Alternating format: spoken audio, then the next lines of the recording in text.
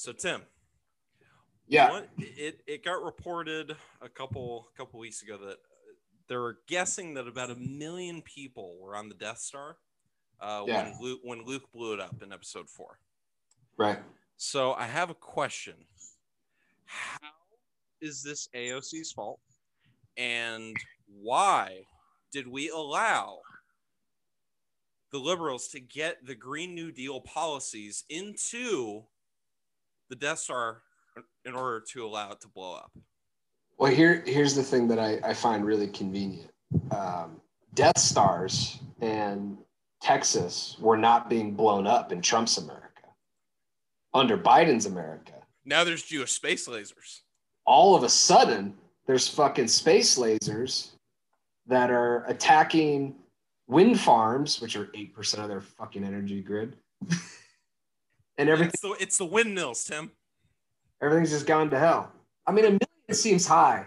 I mean, I honestly, like, when you talk, it seems a little high. I mean, I know it's like 1970, and so they weren't really big in extras in those movies, but damn, just a mass murder. You never think about it from the Nazi side, you know? We need some Marjorie Taylor Greene to give us that perspective, I guess.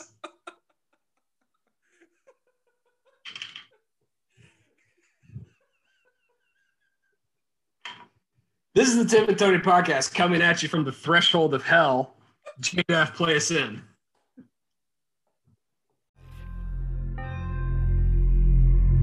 You can meet me in 5, we can make it go right away. Baby, meet me outside, you ain't tripping, no time, no place.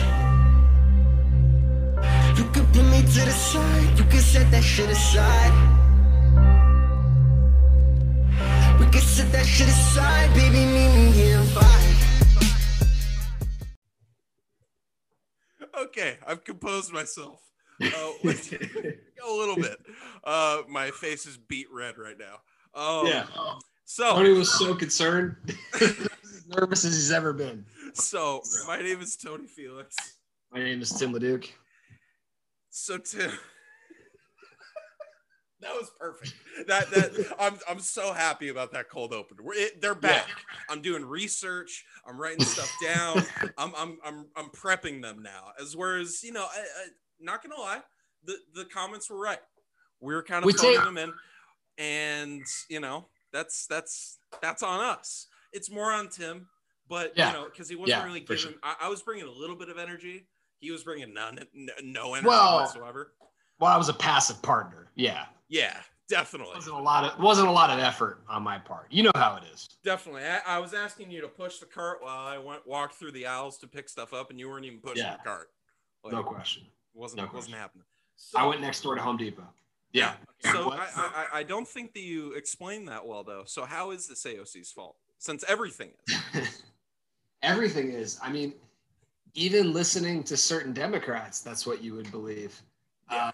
But the Texas thing, you know, one of the things that it's so funny, like, information really is power. One of the things I was not aware of, Texas has its own electrical grid. Because they're the only state. They're the only state because they didn't want federal interference. Well,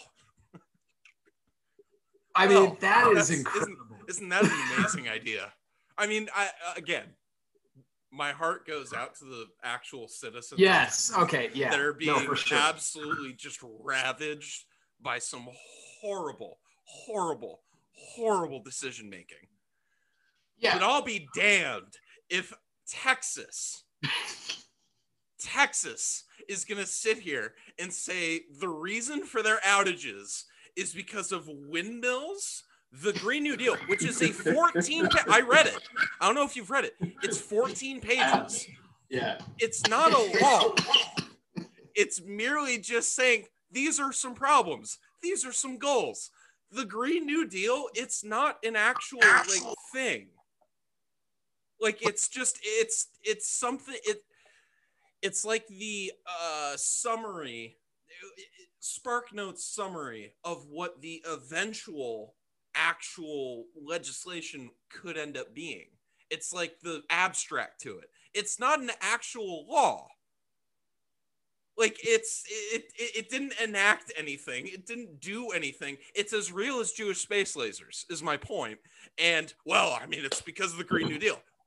Read it. It's 14 pages. It's not that hard. And it's actually pretty easy to read. I know some people in Texas, they might have some problems with that, but you're going to want to get into it because you're going to be shocked as to how benign it is. All it is saying is, hey, climate change is a real effing thing, which I know is, whoa, holy hell. That's wild. I know it is, but just bear with me. All this is saying is it's just a statement of facts. That's all it is. So when I love it when people say, oh, it's Green New Deal policies, that it's not a thing. It's not a thing. It impacts the world even less than Star Wars does. The million people that got blown up in the Star Wars universe impacted the actual world more than the Green New Deal has.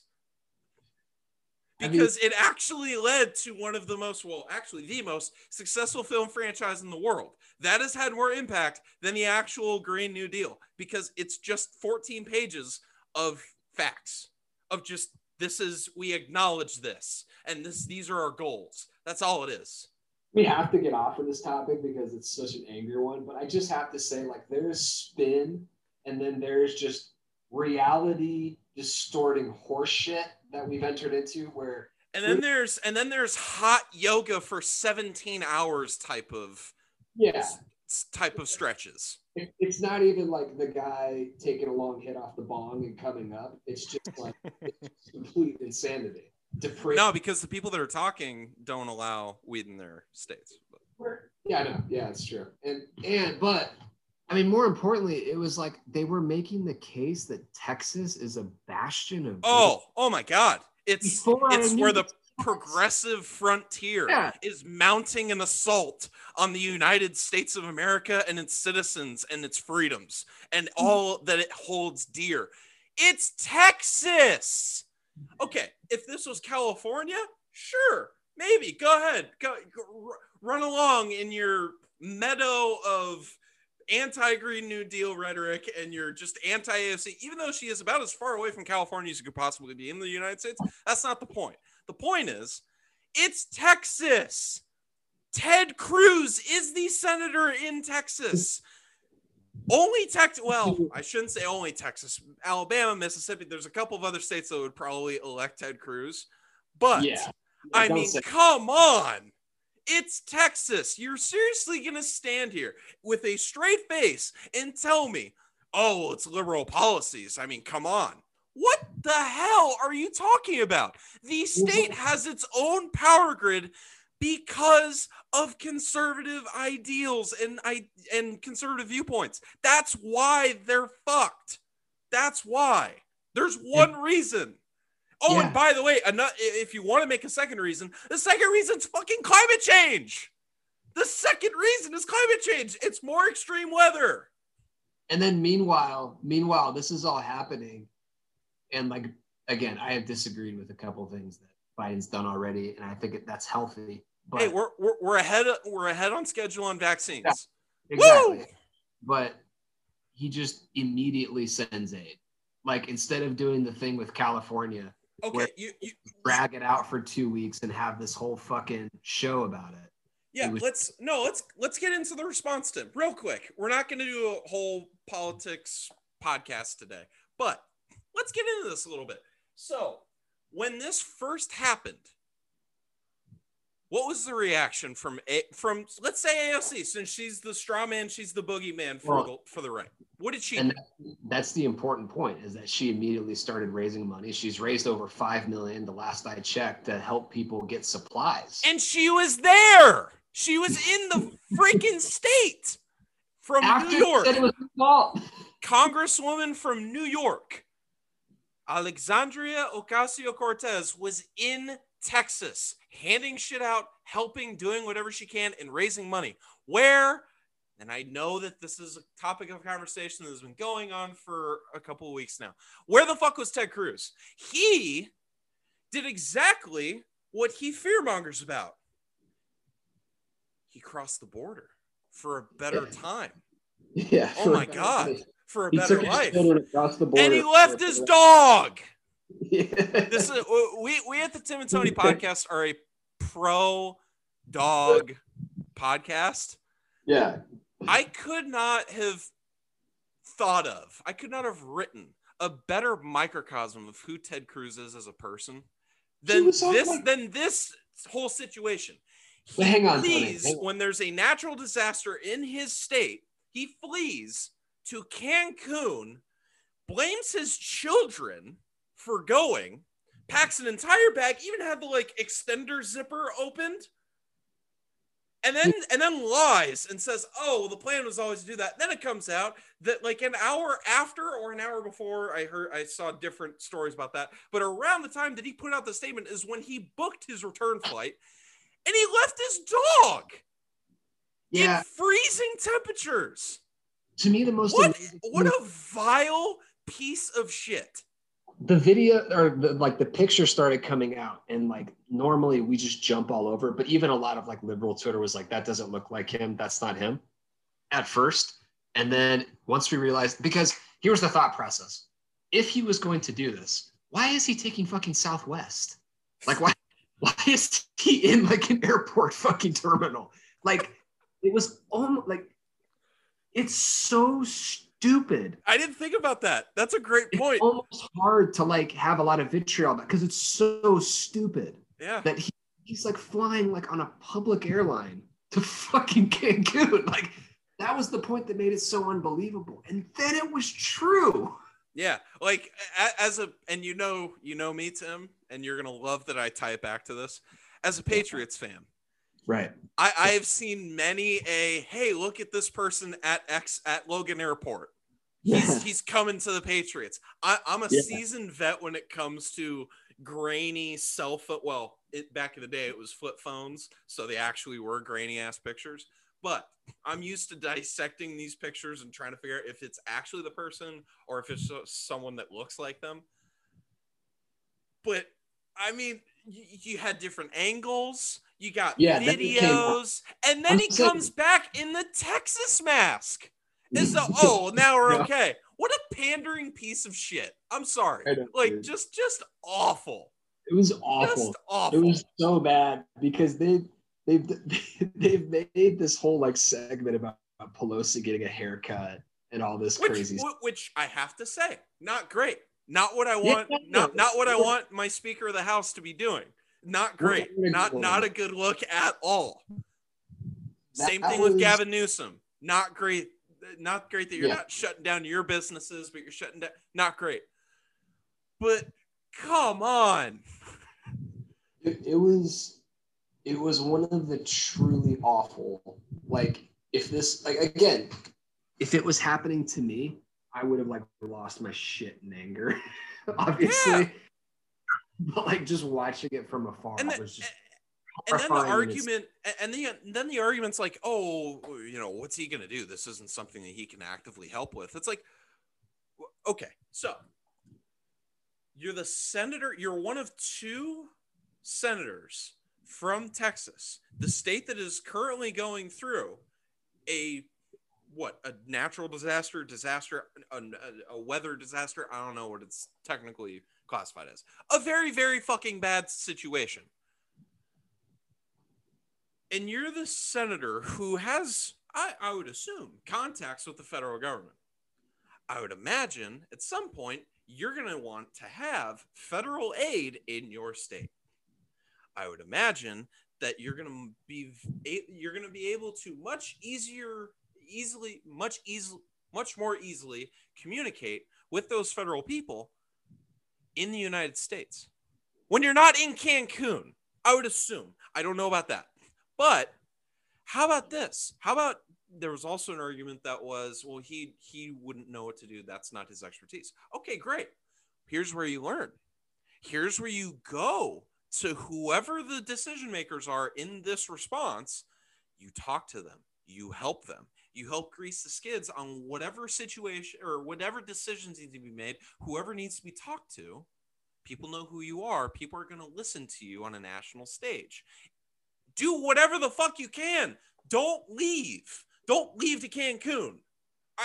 I don't know how hard it is to understand, but if something like that is happening in your state, how about you try to help as opposed to just throw your hands up in the air and go, I don't know, and then allow a congresswoman from New York and multiple other Democrats, not in the state of Texas, to raise all this money. And then seeing Beto O'Rourke, obviously a Democrat from Texas, raising, I believe he got up to like $3 million at one point.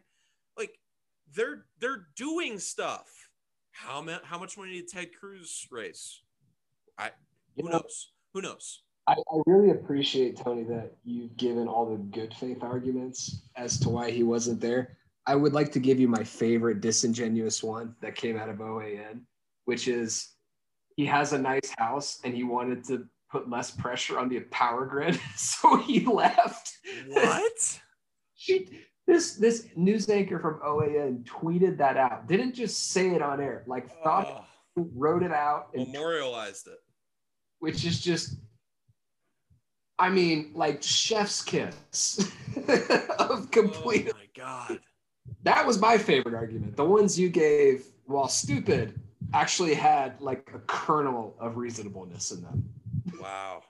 Like they started with an idea, but that's like, whoa, what? No, just slap yourself. No, that's stupid.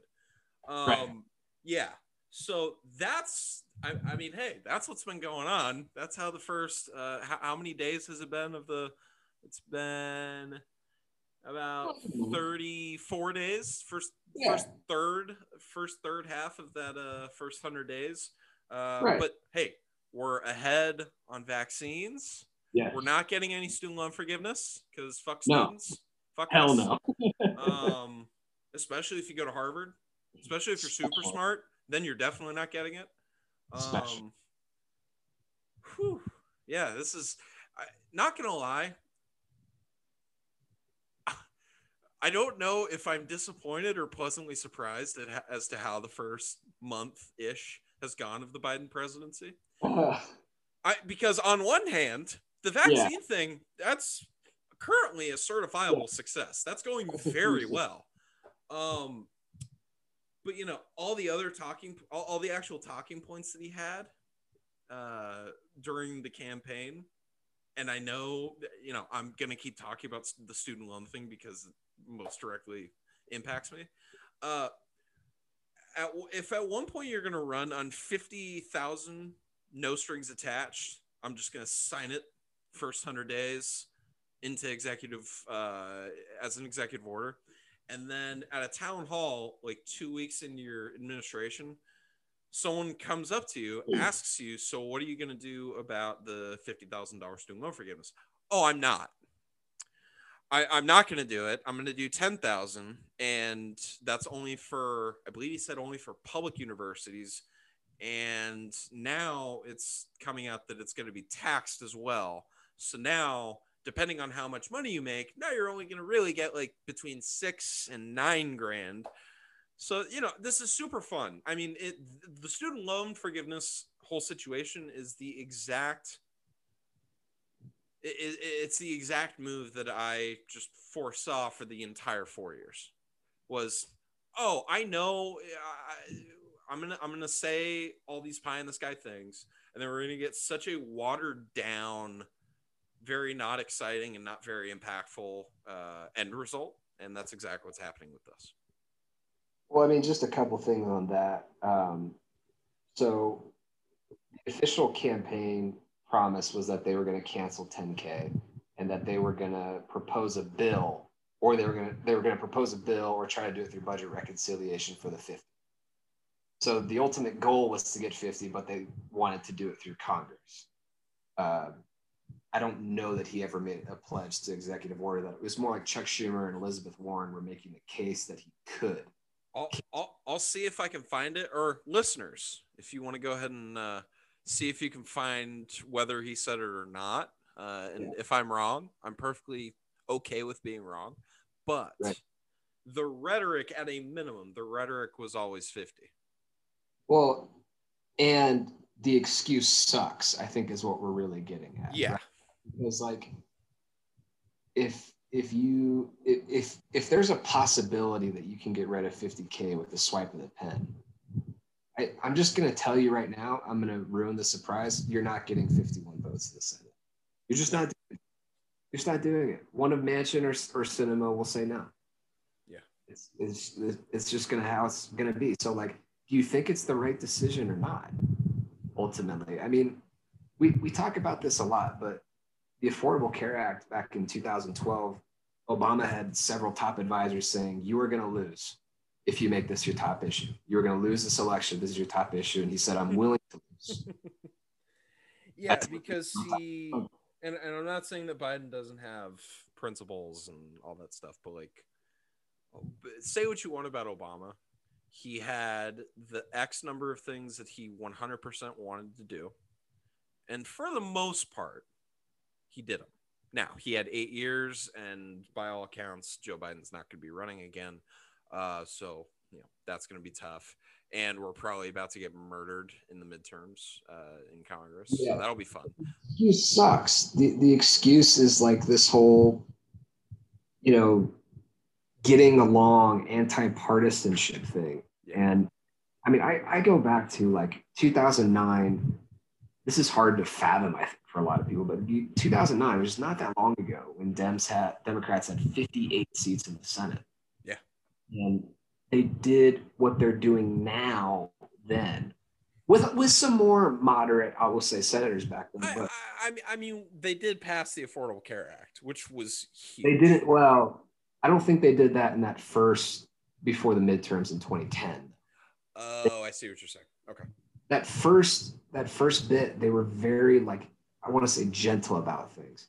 And that's kind of what they're doing now, where Sinema and Manchin are saying, no, we won't get rid of the filibuster, which, okay, so what are you planning on doing then? Because nothing. That's my point. Nothing. Like, what are you planning on actually getting done then? Because you can only do so much through budget reconciliation, right? Yeah. So, I mean, immigration reform cannot be through budget reconciliation. We know that for a fact. Yep. So your plan is to try and get 60 votes. Good luck. Which is not going to happen. It's not going to happen. We didn't get 60 votes to convict the guy. Yeah, we didn't get arrested to the Capitol. Yeah. You're not getting 60 votes. Like if you want a litmus test for how many Republicans are going to actually go against the party, if you want a litmus test as to how that's going to go, I can't think of a better example than when their literal house is stormed. When they themselves, the actual people that are voting, their lives were put in danger. The vice president of their party, it was said that they were going to hang him. They were chanting it. They planted IEDs at the GOP office. And even then, even at that point, still. We're good. Still. Yeah. Just amazing. And some of them even voted for decertify or to not decertify because it wasn't certified yet, but not to certify the election, which is the whole cause of that bullshit. They came back, and Josh Hawley with his fist in the air as though he was standing for something. Over 150 of them did. Yeah. Just happened. So no, save the, and again, you and I are from Arizona. We already know how this works. We saw Jeff Flake operate for years. So we already know it's not going to happen. They're just not that into you. It's just, it's not you, it's me. It's just, I know what the right thing to do is, but I also know it's going to get me a brand new Tesla. I really do, which, hey, you know what? Far be it from me to say whether or not you should compromise your moral compass to have nicer things, because I've never been given that decision to make. I've never been offered that, right? I've never been offered that, so that's a fair point, but yeah, and it's a huge but. I would like to think that somewhere along the road, I would draw the line at armed sedition of the Capitol. Somewhere along that point. Before there. Somewhere before that. I would hope so. I would hope so. I mean, personally, I would imagine that I would probably stop somewhere at on national television asking a foreign country to infiltrate your political enemy's emails. I would hope. But I mean, shit, that was what, 6 years ago? Yeah. That was by the way, what just so that we can update on Trump's campaign promises. What were they? Lock her up, build a wall. Were there any other ones? Because neither of those have happened. Huh? Greatness. Oh, yeah. 2020. That was Trump's America, everybody. We had two of the worst stock market days in American history. We had a global pandemic that was supposed to be done by Easter. Remember that? Supposed to be done by Easter. As of a year ago today, I saw this on Twitter. As of a year ago today, Trump made a tweet saying, and we don't know now because, you know, he's suspended. Sorry, buddy. But someone has a screenshot. Today, 2020, and today meaning February 24th, 2020, he tweeted out that the coronavirus pandemic was under control, and that we were cooperating with all the foreign powers to make sure that it doesn't ravage the earth anymore, or whatever his verbiage was. But yeah, a year ago today. Last time I checked, I'm here in San Diego. We're still in the tier 1. And that's after resetting. So yeah, killing it. So making America great, didn't do that. Building the wall, sure as fuck didn't do that. Lock her up. I don't even think charges were brought. So, you know, super solid from the Trump presidency. They did the executive order for funds on the border wall, but Biden just stopped that. So yeah, it's you know, we're back to politics being frustrating in the way we're used to. Which yeah, we just had that was kind of a policy argument, kind of like we got into Texas's infrastructure plans. Like that was fun. I feel like it's 2012 and I'm watching the Paul Ryan Joe Biden vice president well, I mean, because they actually got into like economic policy and stuff. It was super fun. Here's a sign that politics is going back to whatever the hell normal means. The Tiger Woods accident that happened yesterday. Wow. Okay. No. Literally. No. That's not how you're gonna. No, I'm serious. I'm seriously gonna tie this in. Did you watch the coverage of it? Yes. CNN. It was like that plane they lost in the fucking sea that they spent. Like, it was just wall to wall. They had a doctor come on and talk about his condition before we knew if he was fucking alive. Yeah. They were just like, hey, what's he going? Okay, yeah. I like this point. Okay. Like, there was just nothing to talk about. We're so bored by politics already that we're just back to like, we have to cover everything that happens out of this car crash. And half the stuff that came out initially was wrong. Like, yeah, like the Jaws of Life thing. Yeah, that's a big mix-up. That came from the sheriff, though. That's not like, okay, I want to be clear. I'm not like bashing. I will say, though, this is how I saw the media report. This is exactly how we saw reporting the Kobe helicopter crash. Yes. So I wouldn't say that we're really back to normal. Well, I mean, but my point is that they did it that way intentionally because they needed airtime on something we're interested in, and so this was very apropos to like the OJ chase. It was very, very similar to stuff that like, until we have something to report. Yeah, it was like, what the hell? Why are you talking about this? They just lied in this car wreck all day. All day. They didn't switch topics. They just talked about the fucking Tiger Woods. Yeah. Crap. Like, I mean, and you know how, and again, we're from everything that we know now, he's awake. yeah. He had I guess he had okay, now I don't even know. Was the report that he had emergency surgery on his leg correct? So from what I understand about it, and I'm going to butcher this, we have a doctor who listens to this podcast is just going to like start You have cutting. a doctor? Who? Doesn't Everett listen? Well, med student. Yeah, med student. But anyways. Yeah. Okay. Yeah. And by the way, Everett, what's up, dude? Thanks for listening. They basically have to like carve out the cartilage of his knee or some shit, and they have to do that over the course of 2 weeks now. Oh. Paint like oh my god, I'm blanking on the guy's name. The college basketball player who got in the NBA got in a big motorcycle accident. Now oh shit. I know this is he does the show with Kevin Durant. Yeah, we're great at this. Jay Williams.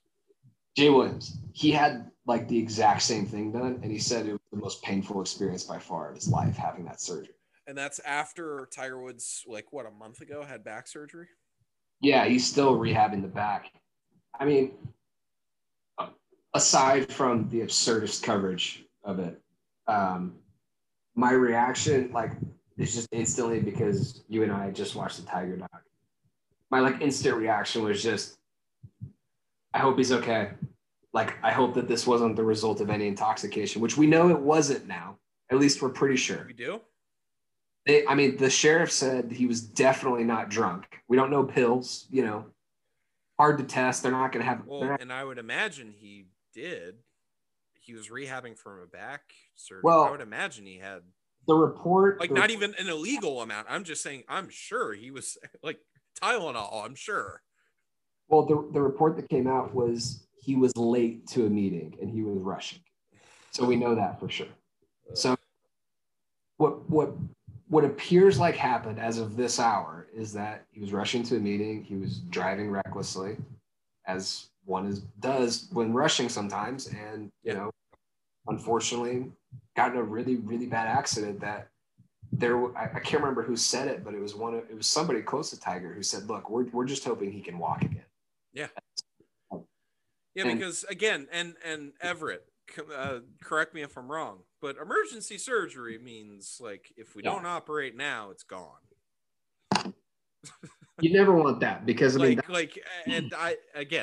both third-year law students, so everything that we're saying medically should be not even taken with a grain of salt, shouldn't be taken at all.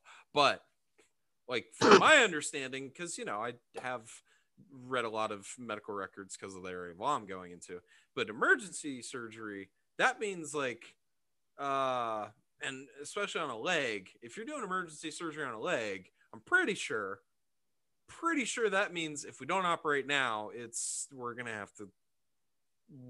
gonna lose it.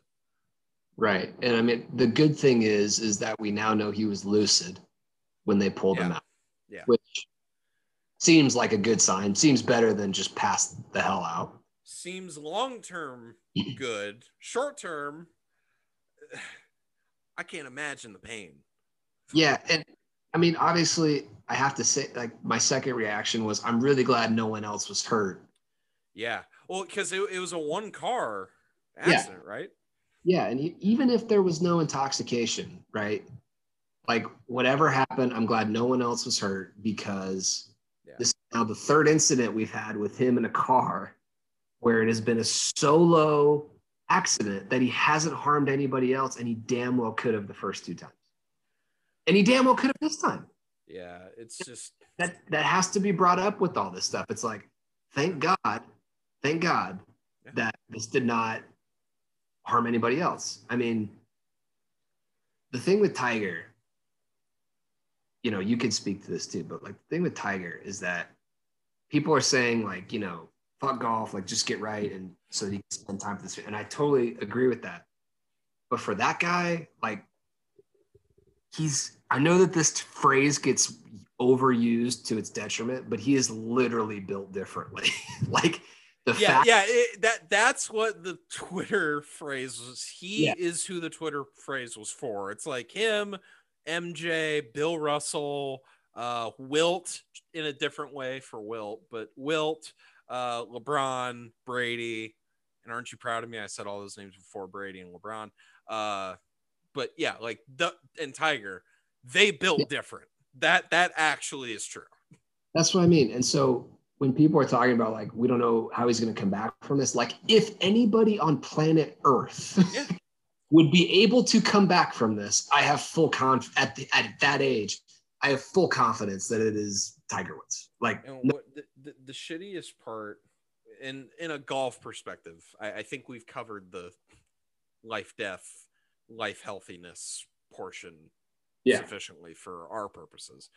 Obviously, for priorities number 1 through like 72 are all, hey man, let's hope you can walk. Let's hope you can play with your kids. Let's hope that you can like live a good life for like being able to do stuff for yourself. So by many accounts, it seems like that's the case. Hopefully. From a golf perspective, it's so depressing because I mean, there were multiple celebrities. I think it was David Spade. He was golfing with him earlier that day. Yeah, and he did an interview with Nance where he seemed and he was talking about how like he hasn't felt this good since before his first back surgery. He did look off. Wow. He did look off. And I know that that's dumb to do the whole he looks like he's intoxicated type thing, but people were worried when that interview came out that he looked hungover. Oh, I didn't see that. Whether or not he was, again, that's complete speculation. But and should not be taken to be related to anything that we just talked about the car accident. Because as we said, that wasn't at play. Right. I just keep thinking about that line at the end of the Tiger doc. I forget who says it, but he's like, all these young golfers are like, we want to be in a Sunday with Tiger. We want to be coming down, to the end, going up against him. And then he just pauses and says, the fuck you do. Okay. Yeah. It's the best line in the entire doc. Like it's like when Roy Williams during the MJ doc does the line, there's only one guy I've ever seen that could turn it on and off, and he never turned it the fuck off. It very, very much like that quote where it's just like, yeah, no, it like you said, built different. We're not talking about just some normal dude. Like with kind of related, Steve Kerr, SI did this whole study about like all these NBA players that had never dunked before, and the question that was posed was something of the sort of like, what keeps them from doing this? And Steve Kerr tweets, speaking for myself, the ability to do so. Yeah. Right. But like there's differences in this stuff. Like if this happened to you or I, we're out of commission for years. Yeah. Years. And he still might be, by the way. And he still might be. But yeah, like God help me if I had the medical history that he had. Yeah. I mean, and it changes the whole conversation because you and I were going to do a whole conversation about the doc and how like crazy his dad was and how, just insane the whole story is. And we kind of alluded to it a couple episodes ago about how like we the people, wow.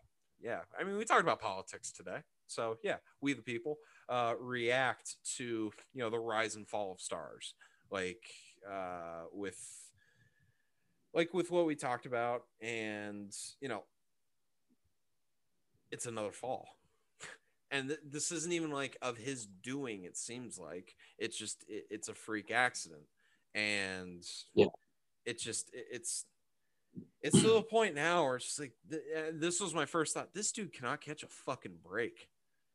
Like every couple years he's got he couldn't even go a month without having another medical scare or medical situation. Like it's just, it's awful. It's awful. His body, I think a lot about this, and this ties in, to the doc a little bit. So Malcolm Gladwell comes out with his famous book Outliers, where he talks about the 10,000 hour rule, where 10,000 hours is required for mastery. I mean, that type of study was not out when Tiger was a kid, obviously, but you have to imagine that kid was at about 10,000 by age 8 or 9. He was easily at 10,000 hours before he was on that amateur circuit, like easily. For sure. And so the theory, while sound as far as science goes, what has made it problematic is that parents, coaches, teachers have taken it to mean I've got to get my kid 10,000 hours in whatever the fuck before the age of 12, because here's the problem. This, and especially with Tiger's swing. And again, hey, Everett, you're getting a pretty big shout out during this podcast, but he's also probably the best golfer that listens to this podcast. Could have done something, but had to made the decision to do a little thing called med school. So shouts to you. But I mean, his swing is so damn violent and has been for a long time that your body's just your body's not going to be able to withstand that just thrashing. Because golf, I mean, people make jokes about, oh yeah, it's a sport, like you're not getting a lot of exercise. Yeah, if you're us drinking, driving a golf cart, having a good time and all that stuff, like if you're us, yeah, no, it's not that much of a workout. If you're Tiger Woods and you're shooting at a professional level and you're snapping, you're friggin' locking your leg after every single swing, and you're doing it 1,000+ times a day to perfect it, like, yeah, that's a sport, and that is physically taxing, which is why if you go to any one of these tournaments in person, these dudes are jacked, like they are yoked, especially like Koepka, Dustin Johnson, Justin Thomas, like all these dudes, even the skinny ones like Justin Thomas. Dudes just cut. I mean, they're all peak level athletes. The days of John Daly and like Vijay Singh and Phil Mickelson, they're gone, except for Phil's calves. Outside of that, he's got a little gut. I mean, the days of those guys, it's gone.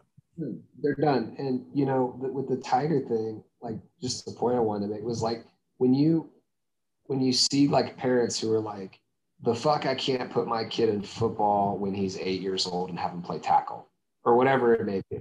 Yeah. Like, look, like, best case scenario, right? Your kid really is Tiger fucking Woods, right? And he grows up to be a billionaire for playing a sport, and that's awesome.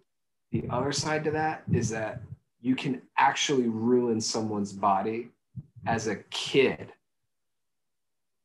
Like, and by the way, if they're Tiger Woods, there's a very good likelihood that they're going to become Tiger Woods, whether you push them out to a golf course at the age of 6 or not.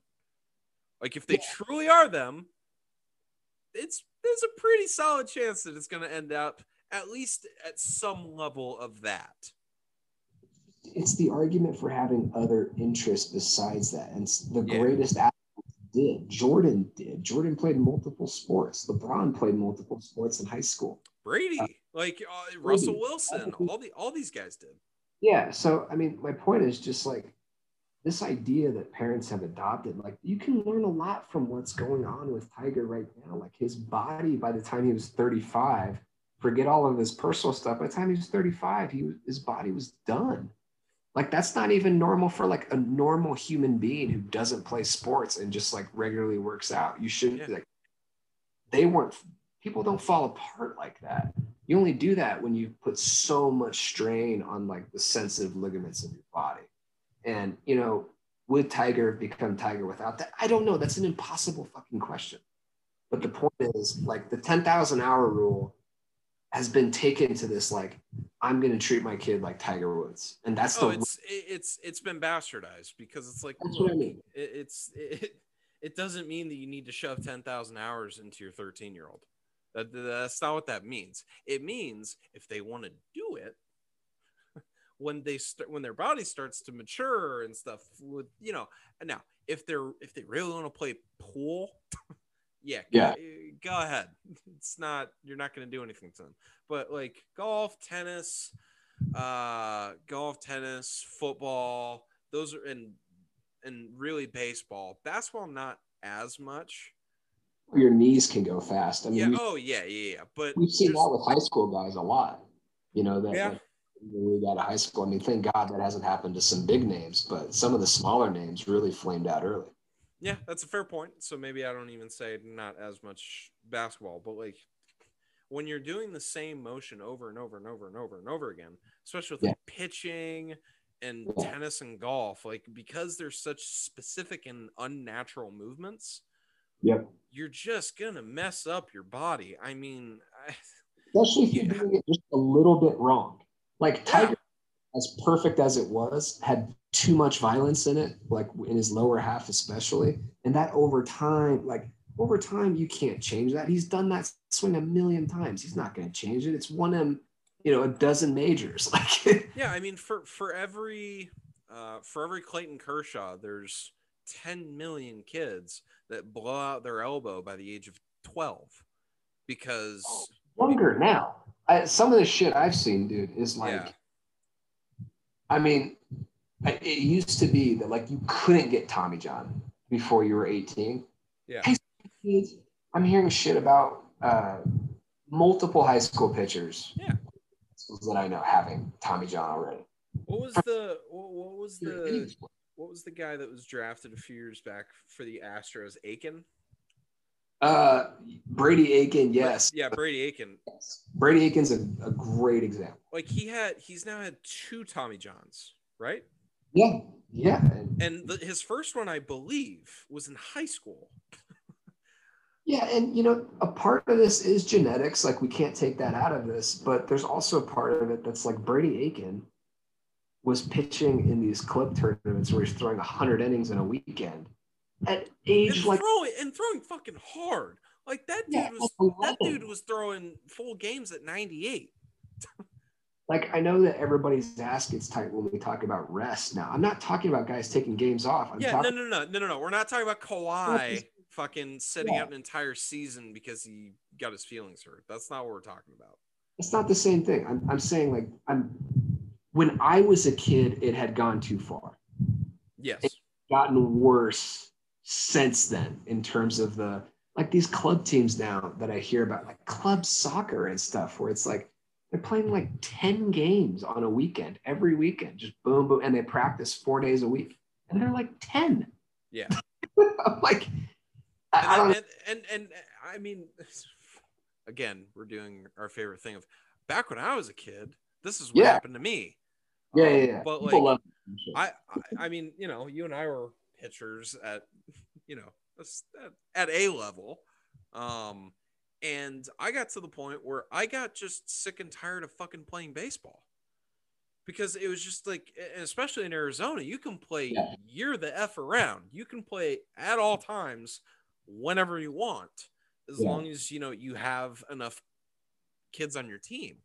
And I had to take a year and I was just like, look, this sucks.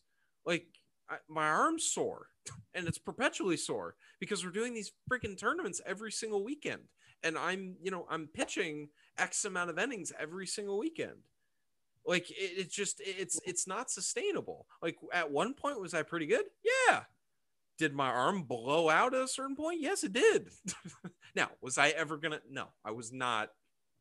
I could barely throw 80. That's not the point. The Tiger thing, like this kid, like you see it now and what's happened to his body, and it's just completely betrayed him. Yeah. And this is a guy, like you think like Brady and LeBron are crazy with their diet and with their workout stuff. Tiger's every bit as nuts as they are. And Tiger went to the well first. He was one of the first ones there. He was one of the first guys to do that. I mean, Brady, you saw, and we've talked about it multiple times. Brady, when he came to the league, and even a couple years after, it wasn't until I believe after he tore his ACL that he really started to take that shit seriously. Yeah, I mean, I read something that Kobe actually took a lot of diet and workout stuff from Tiger from meeting with him. Yeah. So he was really one of the first ones. Like, it's not that he didn't do everything that a human being with unlimited money, I want to stress that, unlimited resources can do to take care of himself. Yeah. He did it. Whatever the best tech that's available, he's been doing it since he was 18. Like, But he even says it in the doc. At a certain point, you're chasing that high. At a certain point, you're chasing that feeling of being on top. And he did that, and he was able to win the Masters a couple years back. And he said the motivating factor for that was I wanted my kids to see me at the top. Like, I wanted, like, all my kids know is me not being able to get out of bed. All my kids know is, oh, daddy's going in for surgery again or whatever. Like, that was the motivating factor behind that. And like, damn, man, it's just, it sucks because he's like, by the time you and I were cognizant of like what was going on in sports and culture and all that stuff, like he was already well into, hey, this guy's a god. And so like he's our first sort of peek into the limits of what an athlete can do in their sport. And then LeBron came, now Brady's here. The problem with Brady is that it's not like he's not doing these physical feats that like, you know, that are Hulkian leaping mountains and shit like Tiger is, where he's hitting the ball 200 plus yards out of a bunker around a tree landing on a green. Like that stuff is insane. Seeing what LeBron's doing at the age of 36 is insane. Like physically. Brady sitting in a pocket throwing a ball, that's a vast oversimplification of it, but like it's not, and he hasn't had as many surgeries and all that stuff. It's just different to see Tiger do the stuff that he was doing even just a couple months ago, and to now think like, who knows if he'll even play again? Because I mean, at a certain point, how many surgeries are you gonna get? Like it's the same thing with Gronk. Like how many surgeries, man? Like just be happy. Yeah, I mean, you got enough money. The money hasn't been the thing in a decade. He's a Mount Rushmore athlete, you know, and yeah, there's really only 3 of those that have been in our lives. I mean, we didn't really see Jordan at his peak. We obviously didn't see Russell, didn't see like a Montana, didn't see Ali, you know, stuff like that.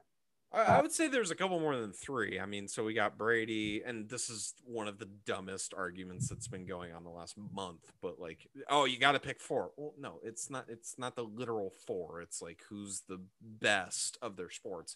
And it's like, okay, you could count Federer, but like, Nadal's pretty close to him. And if we're talking about, you know, Mount Rushmore stuff, then that probably doesn't count. Serena's definitely on there.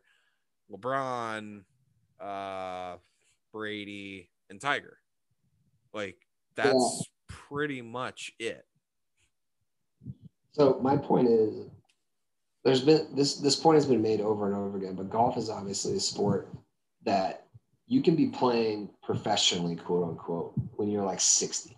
Your like you can do it at a certain point. For Tiger though, I don't see him being that guy. I don't see him being the old man out there just trying to make a par. I just see it. That's not how he's wired. He doesn't play golf because he loves it. He plays golf because he likes dominating people. And that was the vehicle through which he could do it at. Yeah. He's a winner. Like he's not just golfing. He is trying to kill you. Like it's like what sport. I don't know how he can play the sport if that's not on the table for him. So I don't see him being the 60-year-old fat dude. No, it's like what LeBron said, I'll retire when I suck.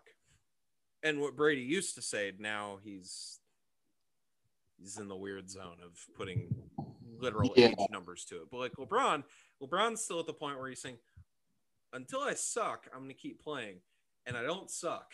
And probably in line to win an MVP if they, you know, stop this fucking losing streak. But like, you know, it's almost I don't picture Tiger like you said, I don't picture Tiger with a beer gut out there, just being out there, just be with the guys. I don't see that happening. No, that's never been a part of it. And it's the perfect time. You know, I thought the documentary, when I watched it, I was like, this is great. This should come out when he's done. Because at that point, I was like, we might have 2 more years where he's at least got a shot. So, but now. And what's crazy is he might still. We have no idea. Dude's I know. A physical freak. He won a major. He won the Masters on a broken leg. Right. And just, you know, but my point is like, it's kind of perfect. Like, we've memorialized his career in such like a perfect way in that doc, to where like, if this was it, you know, we've had all this time to kind of think about like him winning at Augusta again, and us getting to relive all of the highlights after that. And then with the documentary like a few months ago, what doesn't happen in golf very often, because you do get to play into your 60s, is you don't get this like farewell moment. You don't get the definitive tying of the bow moment. Yeah, people just hang on. There's no farewell fucking tour. You're just 60 years old out there putting around. Yeah. That moment at Augusta where he won again was like, we were like, if he doesn't do anything else, we fucking love this guy. This was such a great moment. And we went through all of his great moments again, and then we got the doc. So in a weird way, we did, as sports fans, I know that's not the most important, but as sports fans, we did kind of get to like say goodbye to him in a way that you don't with golfers. Yeah. I know it's selfish. I know it is, but I think he's going to try if he can. If he physically can try, he will. If he could win one more after all of this now, I mean, holy hell. I mean, he's what, 3 short of Jack now? 3 majors short? I don't know. I don't know. And he already has the most overall wins. He already passed Sam Snead. That was a couple years ago. But he's still, I think it's 18 to 15 right now, a major split. The Nicklaus. If he wins one more, I mean, that on a scale of 1 to LeBron James 2016 comeback, like where does that rank in, like, yeah, it's a championship, but like it's a little extra. I mean, I feel weird even doing this, obviously, but if he were to win one more after all this, I think it stands by itself. I think he has to go back. He has to go back to like Ali after he was forced to step away for a while. Like, it's like that level of shit. Or it's just not. It's a different conversation. Like, yeah, that would be number 16. I believe number 16. If I'm wrong, again, I'll hear about it. I'll apologize. Yeah, I'll apologize to them. Yeah, it's a free podcast. It's a free Yeah, podcast. they're fine. But like, yeah, it's number 16 and all, but like, it's different. It's in a different category. It's just it's over here. Like, yeah, when we're having the totality conversation, it's included, but like that gets an entire podcast episode, not just a segment. To bring out a nice analogy for the listeners. What was that? Anything. We haven't seen anything that even remotely approaches that. No. And I pray to God that we don't ever have to. Because I mean, this dude has been ravaged by just about every injury that a golfer could reasonably get. Has he had turf toe? I don't know. I'm sure he has. I'm sure he has. Yeah. I mean, he really has had. He's had everything. I mean, I don't know. It's as time passes, I know this is going to happen to me a lot as I get older, and I'm going to look back at stuff that was such a big fucking deal when it happened. And I look back and I'm like, wow, we lost our minds about that and we shouldn't have. But the Woods cheating on his wife thing, like, I didn't know if we were going to get into this, So No, we're not even going to get into it. I just want to briefly say, like, in the moment, it's hard to stress how big a deal that was. That was like and a bomb went off. It was just the biggest story for months and months, and it was all anybody could talk. And everybody wanted to shit on it. Everybody was ready to do it. And you look back and you're just like, all right, man. Like I think the most tactful way we can say it is you start choking on whatever you're about to say. Yeah. He's not Harvey Weinstein. He's not Louis C.K. No. He's not. And I don't even know if I want to say any more names, but he's not what we saw in Hollywood over the last few years. He's not.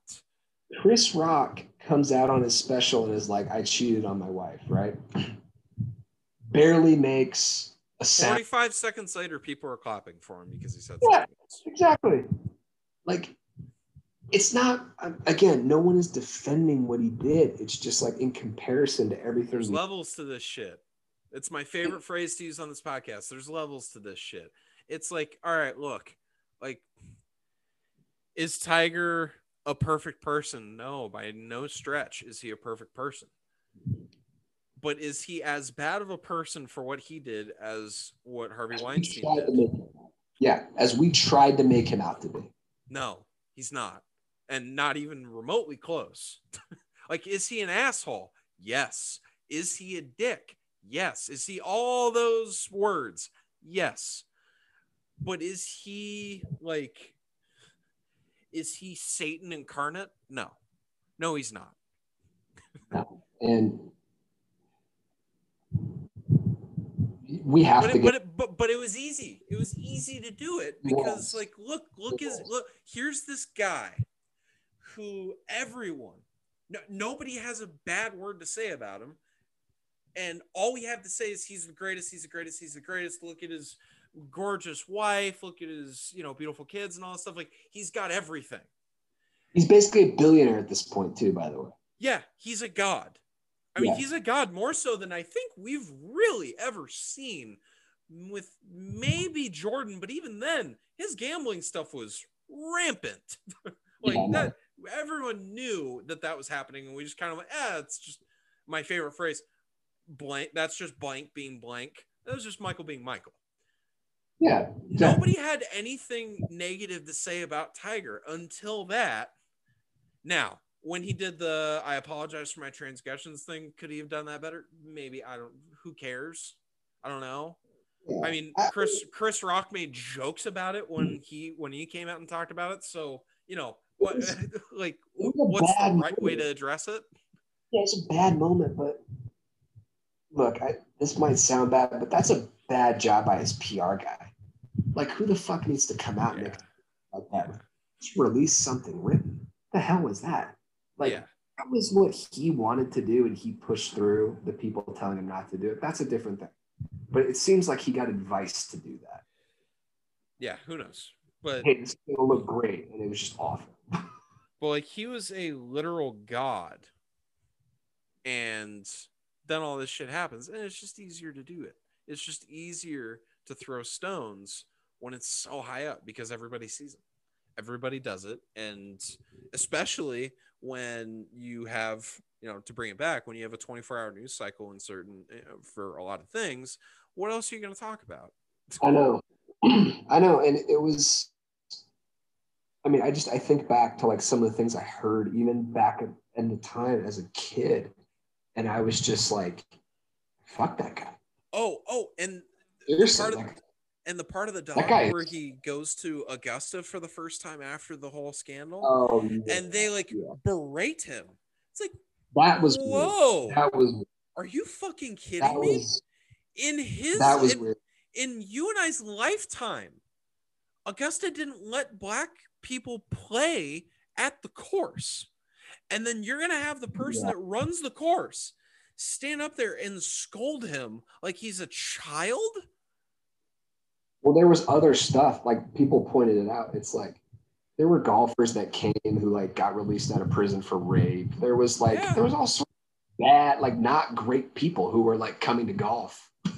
Like, Gee, and I know that there's gonna be some people that listen to this. It's like, oh, it's all about race. Shut up. This is. Watch I mean, what happened. yeah, the Augusta thing. It's hard to. There This is- isn't anything else going on other than race at that point. Because, say what you want about John Daly. He's everyone's favorite butt of a joke. Not a great person. He hasn't gotten berated by, the fucking nicely pressed suits at Augusta National. Just a bunch of old white dudes that, It was bizarre, dude. I don't even remember. Was so uncomfortable. It was so uncomfortable. And I can't imagine what he was. And what's funny is he probably wasn't thinking about it at all. He probably didn't even hear about it until after the tournament. Well, I think he did respond to it in the moment or something. But yeah, anyway, it doesn't matter. Well, like he probably he was focused on playing.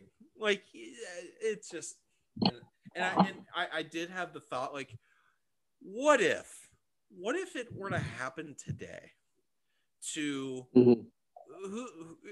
what would LeBron be the corollary? LeBron. If it happened to LeBron, we almost wouldn't talk about it. We would feel weird about it. We would be like, but like if that happened, games are canceled or boycotted. Like because the corollary would be saying, yeah, if an owner of one of the franchises, because I guess that's the closest you can get, if the owner of one of the franchises said some shit like that before a game that LeBron, like say LeBron goes to X city and X team's owner of that team's of the team in that city says what those guys said, well, LeBron's certainly not playing that game. His teammates certainly aren't playing that game. And the team members of the team whose city that's in, they're probably not playing that game. They're probably boycotting just as much as LeBron's team, LeBron and his team would.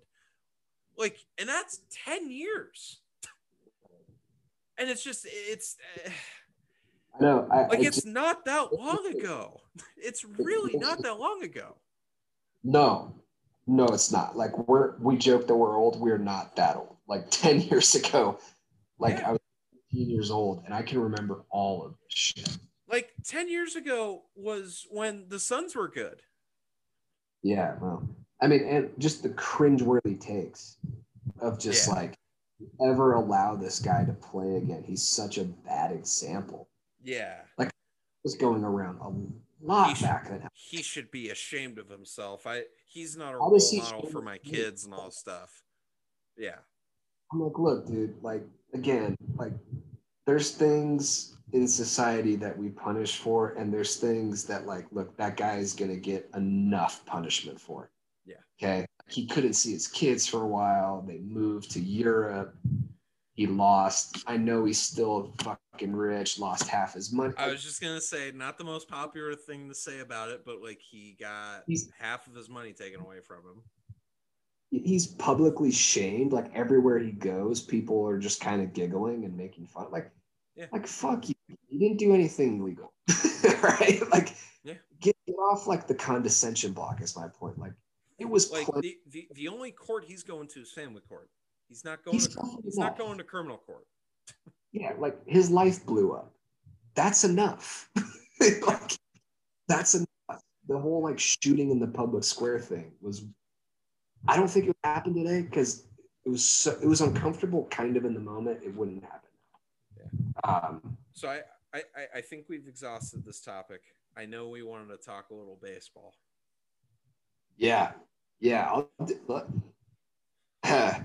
Baseball is like, I obviously I listen to way too many sports podcasts, but whenever baseball is brought up, it's always just like, hey, do you want to shit on baseball for the next 15 minutes? Like, why don't we do that? Why don't we just talk about it's almost like if every time someone talked about the NFL, they only talked about concussions, or they only talked about Tyreek Hill, or like all the awful stuff.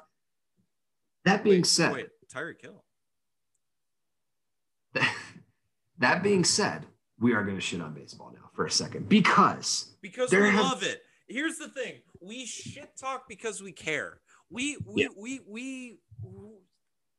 I'm not going to speak for you.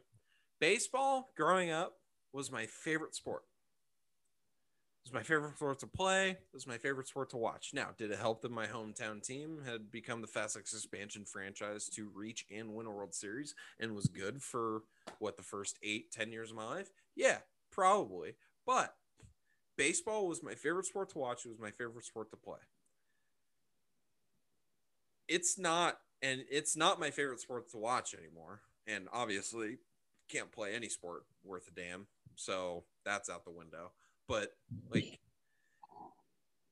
they have figured out a way to take a sport that had such rich history and so much tradition and make it a niche sport. Like, it's tennis. It's not even, it's not like we talk about the three major sports. I would say college football, college basketball, and then the NBA, NFL, and Tiger, ironically enough, when healthy, are cared more about than baseball on a national stage. And I'd agree with that. The thing is, though, is that it's not just policy. It's not just bad policy, although there has been plenty of that. And oh no, Manfred's made sure about that.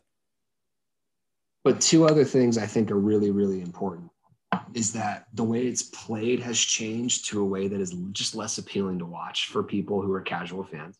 Just a fact. All home runs and strikeouts it's just not as exciting. I'm sorry. The shifts that take away hits are not as exciting. The pitching changes 8 times a fucking inning before they change. Which, albeit they've worked to fix that with you have to face 3 batters, which, hey, great. Because it was horrific to watch because that's what teams are doing. And then I think the third thing is that when you listen to baseball guys talk about it now, like when we were, God, I'm going to do when we were, I really do sound old on this podcast. When we were growing up, like the conversations about baseball were just like in basketball, where there was like things that you can't quantify that you just like about a player or a team. Every guy who talks baseball now puts people to sleep instantly. It's like if we only used advanced analytics to talk about the NBA and we never talked about anything else. That is baseball coverage now. And it's frankly, it annoys the ever living hell out of me because that is what's driving interest down is when people talk about it, they talk about it like they're building a fucking rocket ship instead of talking about a sport. And it's annoying for me. And I know what they're talking about. And ironically, if you could blame it on one player, whose fault it is. If you could blame it on one player, it's Mike Trout's fault because he is so good. No, you don't know where I'm going with this. He is so transcendently amazing at this sport by any metric, but most so when it comes to WAR, most so when it comes to advanced metrics. And his team is so ungodly sorry that people that know baseball, they have to make the point. Look, this guy might be the greatest who's ever played the game. Yeah. Just because he hasn't never won a playoff series does not negate the fact that this dude individually might be the greatest person who has ever played this sport. And then there's no conversation past that because then like the most fun while also the most irritating, while also should be the most nuanced, but also happens to be the least nuanced conversation is clutch. Whatever the fuck that actually means is clutch. That's never brought up in baseball because now what's valued is, well, okay, over a span of 162 games, what are you going to do? It's Moneyball. It's the Mike Trout is the greatest ever ideal of what baseball is. Like seeing Mookie Betts put up all these super, super, super, super numbers, and then the Red Sox don't play well. he can still win an MVP. Mike Trout has still won multiple MVPs, even though his team sucked ass. Now, there's arguments as to what should happen and what should not happen with as regards to the most valuable player award, and that's different time for that. We can save that for the Pete Rose Hall of Fame discussion. But like, there's no nuance now, to your point, because okay, what's his WAR? What's his WAR? That'll just tell me everything I need to know about how good of a player he is, because there's multiple things that go into a baseball player, and they're so hard to visually see, because Trout doesn't hit 700-foot home runs. He doesn't. He hits line drives that go 10 feet past the fence, way more than most people. And he gets a lot of walks. He gets a shit ton of singles. He doesn't steal as much as he used to, but he steals every once in a while. He doesn't make errors. Now, he does make fantastic catches in the outfield, but like, not a lot of his shit's eye-popping. And his swing's super compact, super subdued. Like, it's just, he's not Barry Bonds. He's not walking up there, I'm going to hit it out of Yankee Stadium. Watch. Oh, yeah. I mean, Tatis is sort of that guy now. But even Tatis, the coverage of Tatis is settle down, young buck. Know your place. And again, it's going back to what we just talked about with Tiger and the guys at Augusta. It's, gee, I wonder why we're saying this shit about Fernando Tatis and not about, say, Mike Trout.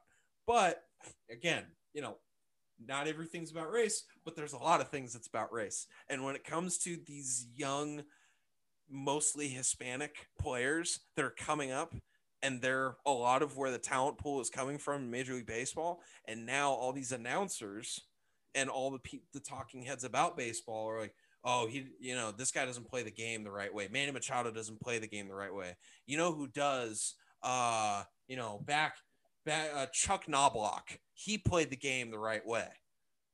Like he did. Like Paul LaDuca. He played the game right. It's like, okay, well, bro, this is such a stupid conversation. All you're doing is saying that these guys didn't celebrate, these guys do, and you just don't like it. And there's so many issues. I mean, I personally, I think shifts have taken away the casual fan, because casual fans like seeing action. And so when the players know, hey man, the only way that I'm going to get a hit is if I bomb this thing 400 fucking feet. So that's how I'm going to swing. Yeah. Because they got me covered everywhere else, basically, for the way I swing. I hate shifts. I wish we didn't have them. But one of the, we're going to get into like, how would you fix it here in a second, but the coverage of baseball, right? The main national guy, when you listen to a basketball show, they will reference the NFL. Same thing with the NFL. They will reference basketball players. Baseball has become this isolated thing where the people who talk about baseball have no sense of what the hell's going on in any other sport. They know one sport. With the exception of like Joe Buck and CC Sabathia. Those are the only two people that cover baseball that also cover other things. Yeah, but like the ESPN guys, you listen to the broadcast, and I see where these owners get in this weird headspace where they're like, I'm going to spend, because just a random stat, more teams are spending $90 million or less now than did in 2005. That's insane. But I see where these owners get in their head where it's like, everything's fine, the TV money is coming in, because they've encapsulated themselves in this echo chamber that only like includes their sport and what people who follow their sport think about their sport. And they're not well-rounded, is my point. You listen to people talk about it, they don't bring in aspects from other sports. I mean, when we talk about like GOAT conversations and stuff, that's in the NFL and NBA. We don't even do that in baseball, because the people who talk about it, again, we've talked about baseball the same way for 100 years. We're going to do that, only now we're only going to speak like we're building a rocket ship, like I said earlier. Yeah. Bore the shit out of any normal person who wants to listen. You can't listen to it. Yeah, because now we have an advanced metric that measures who the best hitter in Major League history is. we now have an advanced metric that measures who the best pitcher is. So then there's not a discussion beyond that. But you know what? In the NBA, we have player efficiency rating, right? But there's not a one size fits all stat. There's not a WAR for basketball. There should be people making the case that WAR is not a fix all stat. My point is that I love the game. Like, I love it more than any other sport. Every podcast I listen to that is just about baseball is unlistenable. I cannot do it. And again, I know a lot of the advanced shit they're talking about. I don't give a fuck. Yeah. Like, you've turned this into like 11th grade geometry. If I'm a GM, yeah, I care about it very much, and I use it in my decision making and all that stuff. It's not fun to talk about. It's utterly as dry as you could make a sport. And that's how it's talked about, and that is part of the problem that I don't think it's addressed enough, because it's all about the product on the field. Look, the product on the field needs work. I mean, again, if I were going to change some things off the top of my head, shifts would go away instantly. I think not being able to take out the pitcher has to face a minimum of 3 batters or finish the inning. I think that's actually a good rule. Yeah. Timing in between pitch. I mean, when you start shaving off like 2 seconds in between pitches and shit, I don't know what we're doing with that. I don't like the pitch counter just because, like, okay, look, if there's a guy on first, like, there's different stuff going on, and you could be, especially, well, if the guy's on first, you're checking him. That's going to add some time. If there's a guy on second, the catcher's having to do a bunch of different signs in order to, make sure that you're not getting mixed up, and 2, so that they can't relay the sign like the Astros do. But it's my number one thing. My number one focus wouldn't be any of the on the field stuff, because I think we're getting there, other than just universal DH. That's just easy. It's super easy to do because we already did it last year. But my number one thing would be in the vein of our favorite son, Trevor Bauer, what his main argument is to Rob Manfred. The online presence of baseball is dog shit. The online presence of it is awful because we don't. Hockey is better. Hockey is better because they don't allow their videos to be shared. They don't allow, like, House of Highlights for the NBA. We don't have that for baseball. We don't have stuff that's making the game accessible for younger generations. We're not making it popular, and we're not even propping up the younger stars like a Fernando Tatis, like a Vlad Guerrero Jr., like a lot of these guys that are coming up right now, because they can't. And like, Vlad Guerrero isn't even in the United States. And so it's that much harder with the current rules that you have in place. If you're not going to allow kids to watch this shit, I mean, other than the regional coverage that they see, what are we doing? Because right now we've had conversations about Juju Smith-Schuster and all the stuff that came up with him. Dude's TikTok famous in addition to being a famous wide receiver. Like, kids like him. So then they're going to watch Steelers games. Then they become Steelers fans. Like, it's a whole thing. And another thing that I am very much looking forward to seeing is MLB The Show, which is the one good baseball video game being able to be played cross-platform. That's going to be a huge thing because then more people will be able to play the game, which a lot of kids fall in love with players on Madden, fell in love with players on 2K. Like, NBA Live was where I learned all of my NBA history because growing up, you could enable having legends in the game. That's when I learned who Wilt Chamberlain was. That's how I learned who Jerry West was, Elgin Baylor, etc. Like, that's how I learned who all those guys were. It's such a good point, and I just got to. That is the old way of thinking though, right? Like NBA has this new way of thinking where they're tech focused. I mean, you think about Amazon, Snapchat, Facebook. Amazon's now running a profit, but they did it for like their first 15 years of existence. Netflix still isn't. There's huge ass companies that monetizing what they have is second to creating the best and bringing in the largest. Netflix's whole goal for the first 10 years of existence, how do we get as many people on here as we possibly can?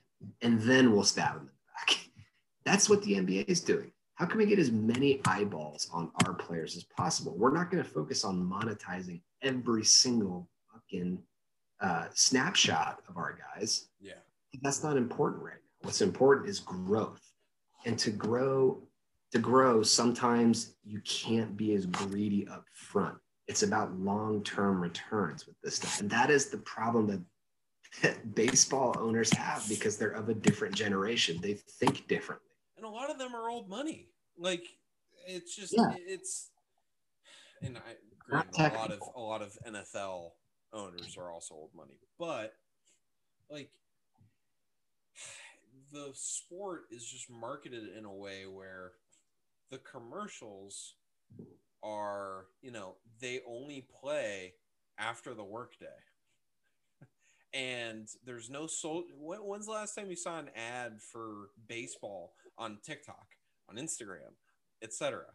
There's ads for fucking week 7 Broncos Chiefs games on Instagram. You're getting notifications from multiple platforms. Hey, this game's going on. Check it out. Baseball, either the game's going on or you don't. And it's up to you to figure it out. It's also up to you to figure out what channel it's on. It's also up to you to figure out how to watch it, all that stuff. Like, unless it's the World Series, and even then, there's not a lot of press going around about it. It's just, it's disappointing because of how cool the sport is. Because and they're looking at the wrong way. They're looking at it's a sport that just prints money because of how much content it gives you, and it's the one sport that you don't have. It's the one of the major 3 sports. If it's still a major 3 sports, I would argue it's a major 2 sports. But if there's still a major 3 sports, it's the only one that doesn't have a clock, which then it creates that tension. It creates anything can happen at any moment. Like, if the game's tied, you could blow the game at any moment. That's not the case in basketball. That's not the case in football as much. A little bit more so in football because of turnovers and stuff like that. But like basketball, if you don't have the ball, you can't score. You have to get the ball first. And in the NFL, you need the ball to get to score first. And granted, you have to be hitting in baseball to score, but any pitch can change the game in a fundamental way. And so I can't think of another sport that's more nerve-wracking than watching your team in a playoff baseball game. Because at any moment, you could either be winning, you could either be losing by incredible margins. Yeah, and I think I've cited this study on the pod before, but ESPN did this whole thing back. It was around 2010, where they found that in over 3/4 of the cities where there were Major League Baseball stadiums, going to a baseball game was listed number 1 as the best date spot in that city by like TripAdvisors or by people who review this stuff. My point with that is they act like it's just kids today. They don't get it. They'll get it when they're older. Bullshit. Kids don't dislike baseball. 10 years ago, if you weren't in like LA, New York, or Chicago, it was the best place to go for a date. Like, this sport does resonate with people our age. It's how you market it to them that's fucked it up. Yeah. It's how you talk about it that's fucked it up. The sport itself, I mean, yeah, universal DH would be nice. And some of the changes I brought up haven't helped.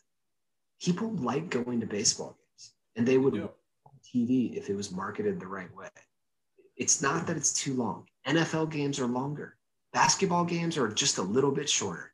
It's not the length of the game. And I would argue that it's the best one to see in person because the NFL, I've gone to more than a couple football games I prefer watching on TV because you can't see what's going on unless you are within the first 10 rows and between the 40s. Half the game you're watching on the damn screen at the game anyways. So, and I personally prefer seeing football games on TV over in person. NBA, it's a little different, but they're also much more expensive tickets unless it's 2010 Zara Suns games where you can get in for $2. But like, it's loud. You can't talk. You can't talk. And indoors, it's cramped. It's not a place to go with a date or like hang out. It's not a hangout place. You're there to watch the game. Right. Else. And it's so quick that it deserves, if you're going to pay the amount of money that you're going to pay to go see a good basketball game and get decent seats, you're not interacting with anybody. You're staring just silently because it's happening so fast. And it's awe-inspiring because you're seeing guys like Giannis, like Anthony Davis, like Embiid, like LeBron, leaping and bounding across the entire court in 2 steps. And it's just like, whoa, it's like you're watching a bunch of super soldiers. You're just watching a bunch of Captain Americas running around doing shit. And with baseball, it's social. You can consume things during it. You can get up and go to the bathroom and not really miss a whole lot. Like it's just a different vibe. It's much more chill. It's a night of relaxation with, in come the 7th, 8th, and 9th, some excitement. And it's really cool to watch. That's my point. I refuse to believe that young people have passed the sport by. I don't think that's true. No, the sport has forsaken them. It's exposed to them, and they take the things that young people like out of it. Yeah. I just think it's presented to them. I refuse. Again, I can't stress this enough. Young people definitely would like, but maybe not to the degree they did in the 50s when it was the only thing going. But there's a huge market out there for young people in baseball, and it pisses me off that they don't even try. They're just like, no, dude, old guys are our market, and that's who we're going to target. That's who we're going to advertise to, and that's who we want. And it's like, and what's funny is golf is even now marketing to younger people. Yeah, like golf. They figured it out. They've done. I don't know if they've figured it out, but they're doing a much better job than they used to, and certainly a much better job than baseball is. If you're going to berate every single player under 25-year-old that celebrates, you're not going to get young kids. You're just not, because look at what the NFL did with allowing team celebrations and all that stuff. That's some of the most social media clip-worthy stuff that happens throughout the entire game. Is seeing these guys like do duck, duck, goose in the fucking end zone and shit, because it's cool. It's like, oh, look, this 320-pound dude is playing the same game that I play in PE at school. Like, and it's just funny. Like, it's you, like, speaking as a former pitcher, if you give up a home run, the dude can do fucking cartwheels around the bases. Don't give up a home run. And by the way, the pitcher can freaking Hulk scream if he strikes you out. Like that's exciting. One of the most exciting pitchers that you and I got to watch was Jose Valverde, because after every single strike that he threw, he lost his mind. But the national coverage around it was, he just needs to, know his place. He needs to calm down. He needs to win with grace. Why? Because it makes you uncomfortable when someone who isn't white like shows superiority over you, over someone who does not look like you, or that does look like you. Like, it just it's upsetting, disappointing, and irritating to many different fibers of my body. Yeah, and it really goes back to, there was like a prolonged discussion about all this after the Jose Bautista bat flip 4 or 5 years ago. For like a week. Yeah. People were finally talking about the baseball playoffs every day. Yeah. They were talking about that. They were talking about that moment. And There Which is objectively one of the coolest moments of baseball that I've ever seen. Yeah, but there were sizable majorities on both sides. There were sizable groups of people on both sides. And so it became this huge national debate that I think most normal people didn't give a shit about. So baseball is relevant again. You have the Jose Bautista. You have the fucking Astros and Red Sox thing, which maybe it'll bring some relevant. I don't know. Maybe it'll bring interest to the game, just people hating them. But Hope so. you know, it's definitely not positive. It's never positive when your sport starts turning into professional wrestling. When people start feeling like part of it's rigged or that there's cheating going on, like that's never good in terms of like the quality of the product. So I'm hesitant to say that's a good thing. But you know, we're gonna get a full baseball season this year. Spring training's in my hometown. It's weird to be back. Can't go to any of it. Well, that's actually not true. They're going to have probably like I've heard. I guess I should have said shouldn't go to any of it. Well, I mean, that's the thing is that like it's like if they would actually limit the amount of people who bought lawn tickets, which they never do, and you could spread out outside and wear masks, like sure, we can make it work. But like what they want to do is what they've always done is, yeah, the lawn's available. Have fun. Yeah, social distance. We sell out when the fire marshal says we can't let people in. Yeah, and by the time they get here, the game will probably be over. So yeah, so you know, it's a weird time, man. We didn't even talk about NBA on this pod. We'll have to say that we're on like it feels like we're on like hour 4 right now. This is one of the longer ones we've done. Yeah, we had a lot to talk about, and there was a little bit of time in between recording the 2 pods. So yeah. You know, we gotta give the people content. Bing, bing, bing. That's like what you said that word twice now. I counted. Yeah, there we go. But yeah, I mean, you know, we had a lot to say, and there was a lot to say on Tiger. There was a lot to say on the stuff that we talked about, and it's all nuanced stuff. So just to make a passing comment on it doesn't really do it justice.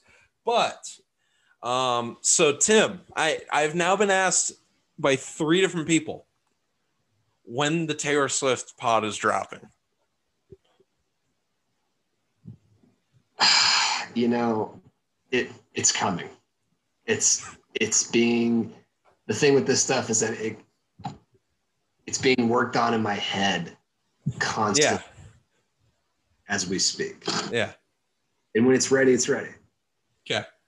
This is like George R.R. Martin finishing Game of Thrones. Okay. Like it is, except for we're not going to give a deadline. No. Because we don't want to disappoint our people. No. Never. But I will say, so the next podcast we're going to talk about Bachelor, and we're going to update everybody on our feelings towards that. Coming up though, I don't know if it's going to be this coming podcast. I don't know when it's going to happen, but it's going to happen. The Tim and Tony Pod's favorite band from Las Vegas, the lead man is going to be on this podcast. He's going to be talking about The Bachelor, and we're going to have some new intro and outro music. We're going to have some fun. We're going to have some fun with it. You have anything to have any closing remarks, Tim? Nah, I'm good. How's the OnlyFans game going? OnlyFans has slowed down, you know. It has. Well,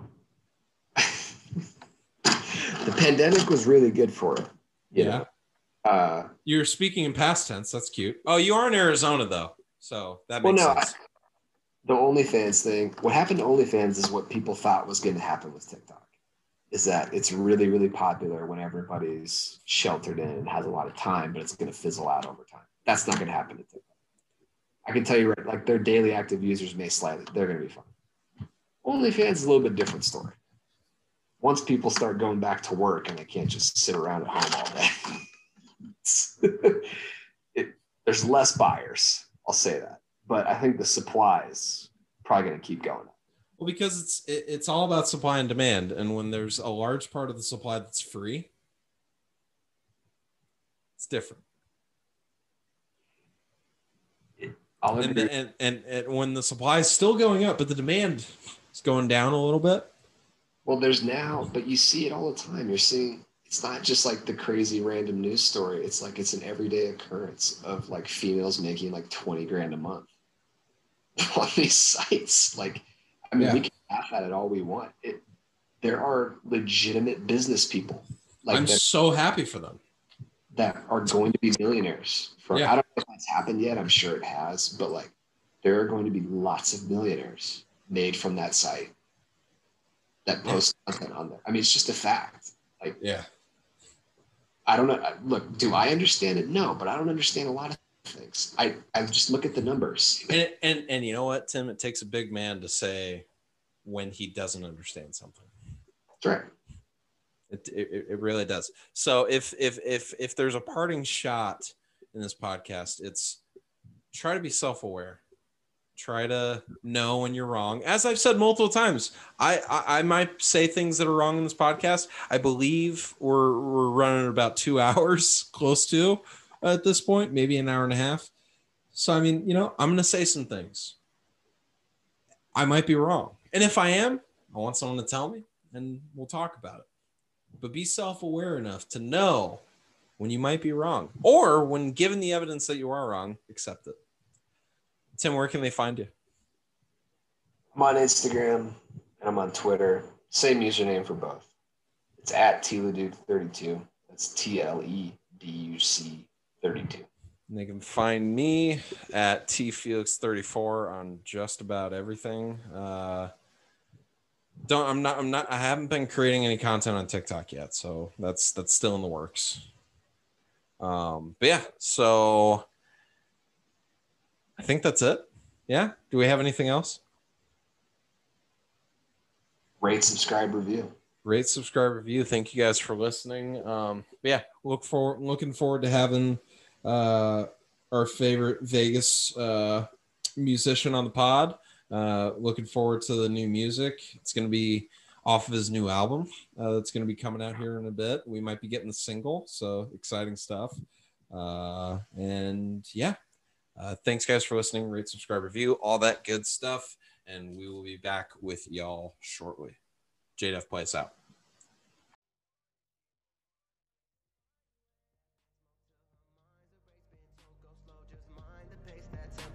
Like time and daylight's on the way. Like, see, I'm ready to call back.